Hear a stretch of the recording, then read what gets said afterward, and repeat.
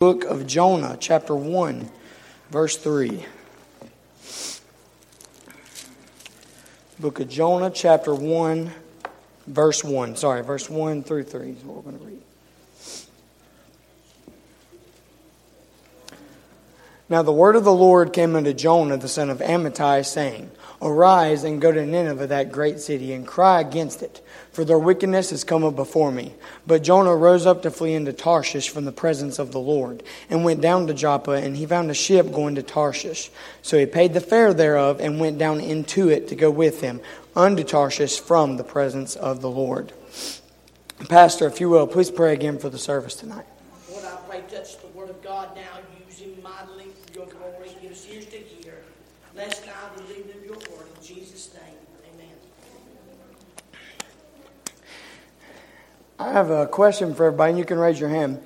How many of us in here have been on a diet? I see everybody's hands raised.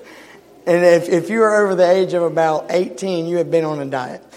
And I find it amazing how many diets there are out there. I find it even more amazing how fast it is that we get off of the diet. A lot of the reason is because, we have things in the world like the Krispy Kreme Hot and Now donut sign. And you go past it and you're like, I need that, but I'm on a diet. I need that. In all seriousness, it is pointless to stop at Krispy Kreme donuts and go off the diet if your main goal is to lose weight. This is exactly what we do as Christians. And we know our goal, and we also know how good the world tastes. And our opinion that it is worth it takes over our will to follow the correct steps to reach our goal. To follow God in every decision and circumstance should be our goal as Christians. Anytime we choose our opinion over God's command, we are making a big, huge mistake. Now look back at the text with me into chapter 1, verse 3 of Jonah. It says, But Jonah rose up to flee into Tarshish. That little word but is so crucial to this text. Dr. Rob Mattoon wrote in his book on Jonah, the consequences of different responses to duty are detailed in this book. Turn with me now to Ecclesiastes chapter 12, verse 13 and 14. Again, that was Ecclesiastes chapter 12, verses 13 and 14. Let us hear the conclusion of the whole matter. Fear God and keep His commandments, for this is the whole duty of man. For God shall bring every work into judgment with every secret thing, whether it be good or whether it be evil. Jonah here was definitely not in the good because he was going away from God. And the only other option God gives us here in His Word is evil. There's no gray area with God. Say amen right there. When we say yes to self, to our opinion, what we want, and we forget our duty to a holy God, we have made a big, huge mistake. Now flip back to our main text in verse 3. That little word but is where Jonah decided to forget his duty to a holy God. And that is exactly where Jonah turned 180 degrees, like I said before. Jonah in this text was butting against God. And this was bound to bring him strife, and it did. In verse 15, he gets thrown into the ocean, then swallowed by a great snapping turtle. No, I'm just kidding. Y'all have heard this story so many times, I thought I'd throw that in there. Glad to know you're paying attention. The Bible calls it a big fish. And just prior to him being thrown off the boat, there was a terrific storm that had shaken all the sailors and crew. And Jonah was not one of these crew, though. He was different. These men were mariners. They called them salties. Jonah was just a simple stowaway and a sleeper. How many times do we fall asleep on God, dearly beloved? I love the pastor's message tonight. It's amazing. As soon as Jonah went to sleep on that ship, a storm come. And God could have helped him, but he was out of the will of God. God could have helped him, but he was sleeping. As a born-again Christian men and women, we should never fall asleep on God. The Bible says in 1 Peter, be sober, be vigilant, because your adversary the devil as a roaring lion walketh about, seeking whom he may devour. Anytime we fall asleep to the dangers God has brought to our attention, we are shooting ourselves in the foot. Let me say that one more time. Anytime we fall asleep to the dangers God has brought to our attention, we are shooting ourselves in the foot. And it's scary when you finally come to the realization in your later years that your carelessness has now brought you and those around you down. Whenever we sin, we never go down alone. The people in that boat were going to go down with Jonah and his sin until they threw him off the boat. It was smart. And, lost my place here. Here it is. One wrong decision, not 25. Jonah made one wrong decision to disobey God. And that led to Jonah's trial that he could have skipped. Verses 3 through 17 never had to happen had Jonah obeyed this very difficult command of God. You think this would be the natural order here, but it's not. You ever been swimming in the ocean and a whale come up and say, "Hey, will you ride inside my belly?" It's not natural. And God didn't want him to disobey. God wanted him to obey. That's how the order's set up. This would be a great time if you're a Bible student to note there are many types of buts. And I found two that are pretty contrasting. It's an obedient but and a disobedient but. We've already read Jonah's disobedient but in verse 3. But here's Job's obedient but. Pay attention to this. Then said his wife unto him, "Doest thou still retain thine integrity? Curse God and die." But he said unto her, "Thou speakest like a foolish woman." But he said unto her, that was an obedient but. As we live life, we choose one or the other. Either we're in Job's obedient but or Jonah's disobedient but. Now let's flip right over into chapter 4 of Jonah. Verse 11, last verse, chapter 4. "And should not I spare Nineveh, that great city, wherein are more than 60,000 persons that cannot discern between their right hand and their left hand, and also much cattle?" Now the first time I read that, I was like, God, why is cattle important here? Like, you're talking about people, you're going to revive the people of Nineveh under Jonah's preaching after you teach him this lesson. But why and much cattle? That little statement tells us that whenever something real happens, it happens all around us and does not exclude any individual or any person. I've already said it before, if you're living in sin, you're going to bring others down with you. But the very opposite could happen. If you're living good and you're doing right, you're going to encourage Christians around you. You're going to start having a different response to things in your life. Wait a second, preacher. So you're saying every decision I make could affect my kids. It could affect my coworkers. It could affect whatever you think. Yes, it can. This is exactly why we cannot quit and throw in the towel to the work of Christ. And we absolutely cannot get too busy for God tonight or ever. When God saved you, and hopefully you are saved, if you're not, you happen to be in the absolute best place you can be tonight. Today is your day. I know God saved you for a divine purpose. And if you're not living for Him or you have fallen out of touch with your God tonight, today is your day. I know so many people who need to get back to God tonight, but they know they missed out on God's perfect dream for their life. And if you're in that boat tonight, let me tell you, God's got a second dream waiting on you. God gave Jonah a second chance in between chapter 1 and chapter 3. He came to him the exact same way. He had the same dream waiting on him. Now, it took Jonah a little bit more heartache because he was disobedient, but he had that dream waiting on him. Now, back to the message at hand. Those last 4 words, and also much cattle. Here's my first point, Jessica, since you told me to outline them. My first point. We do not sin alone. The pastor has said many times that if our relationship with God this way isn't right, then our relationship this way with other humans and animals and anything like that will never be right. The people of Nineveh had not been following or seeking God. And the cows were brought in on this wickedness of the people of Nineveh, as they were brought out with sackcloth on the revival that had taken place. So whenever the people was living in wickedness, the cows was with them. And whenever they were brought out, they had sackcloth put on them, and they were holy cows. And that's what it says. It says that in between the lines. This is important if it's in the Bible tonight. We might be bringing others down with our sin, and we might just be bringing people up with encouragement and simply doing right. My second point, if I have one tonight, would be we do not suffer alone. So we do not sin alone, and we do not suffer alone. Back in the story of Job, God showed Satan what a true obedient servant looked like.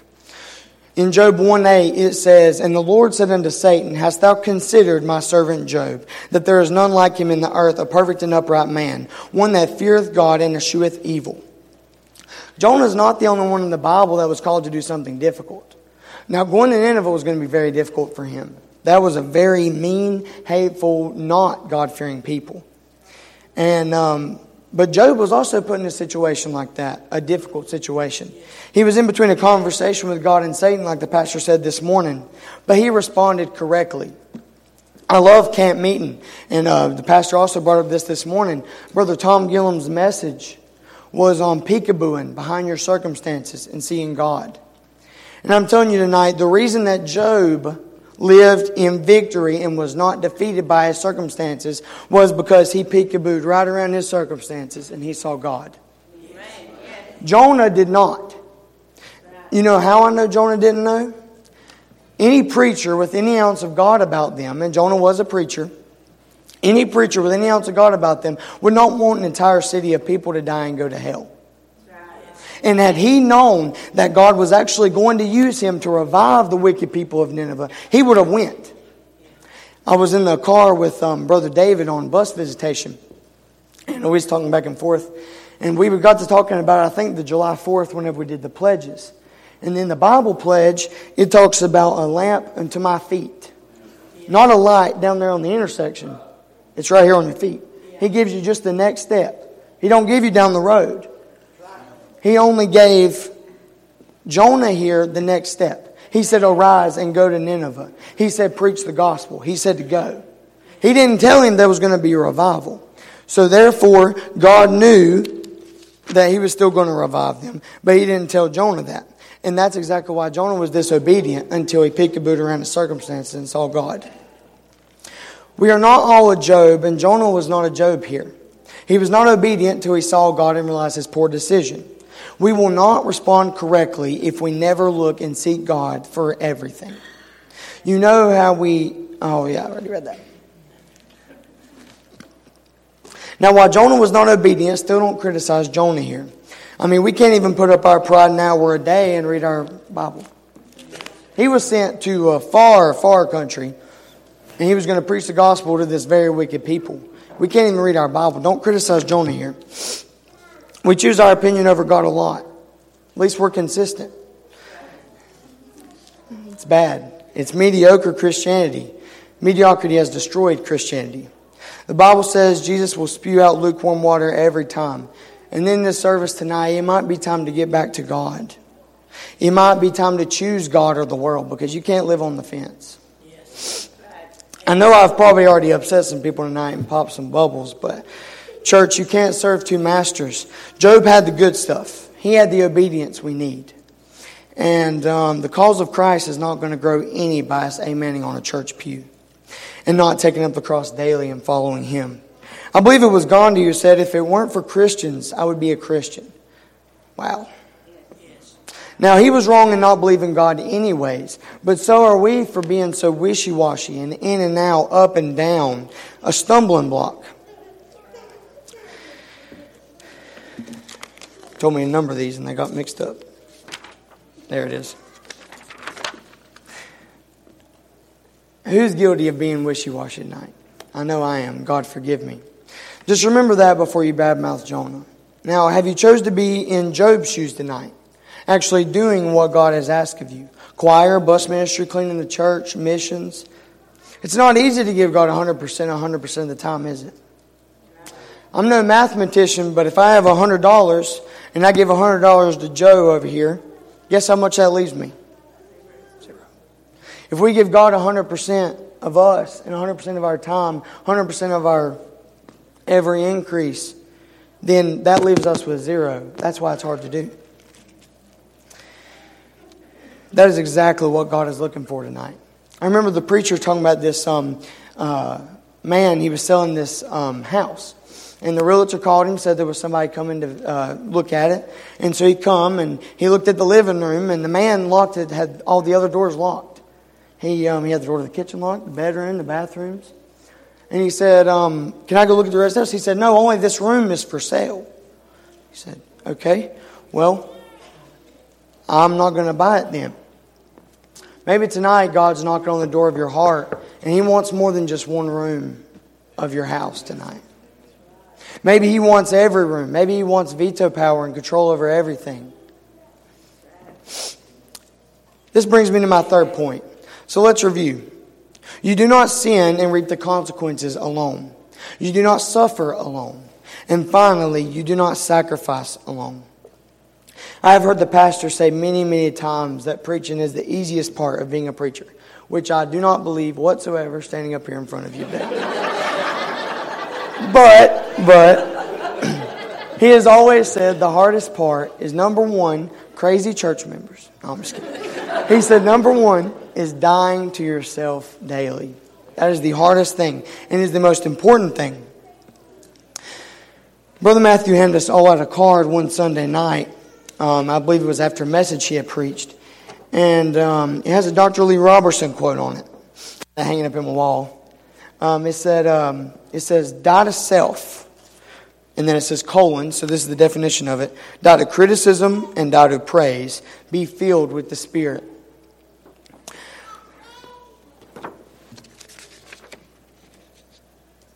He's got that order. He delivered this quote first at an interview.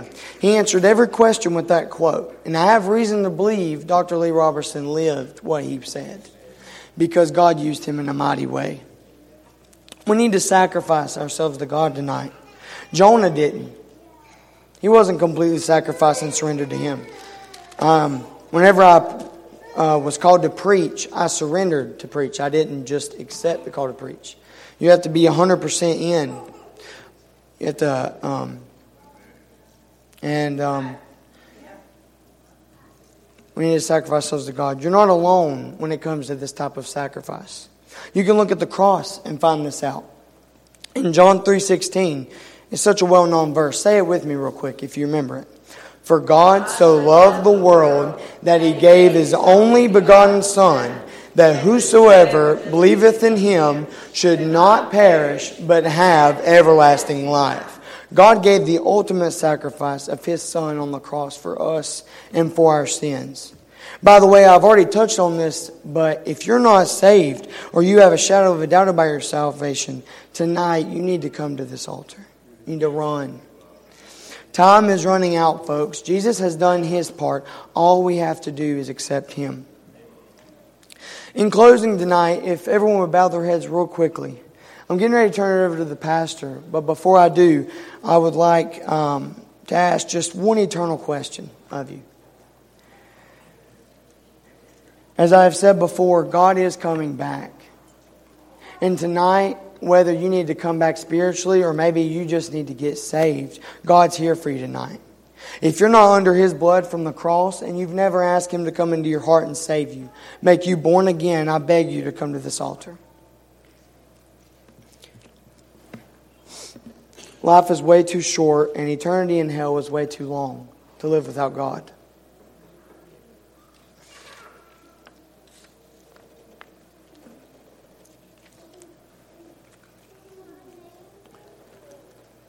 Maybe you say, preacher, I'm saved, but I'm not sure that I've given God 100% in these past couple of days. Maybe you say, I've not been the Christian that I ought to be.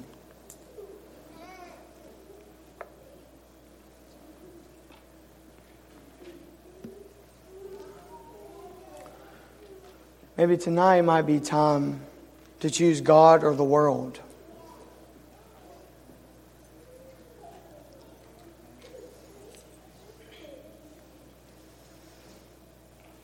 You say, preacher, I can't come down there. It's too scary. I understand. I won't come to you and I won't embarrass you. If you don't know where you're going, if you die tonight and you don't want to come to this altar, slip your hand up right now and let me pray for you. Life is way too short and eternity in hell is way too long to be living without God and without being saved. Slip your hand up real quickly. I'm going to turn it over to the pastor.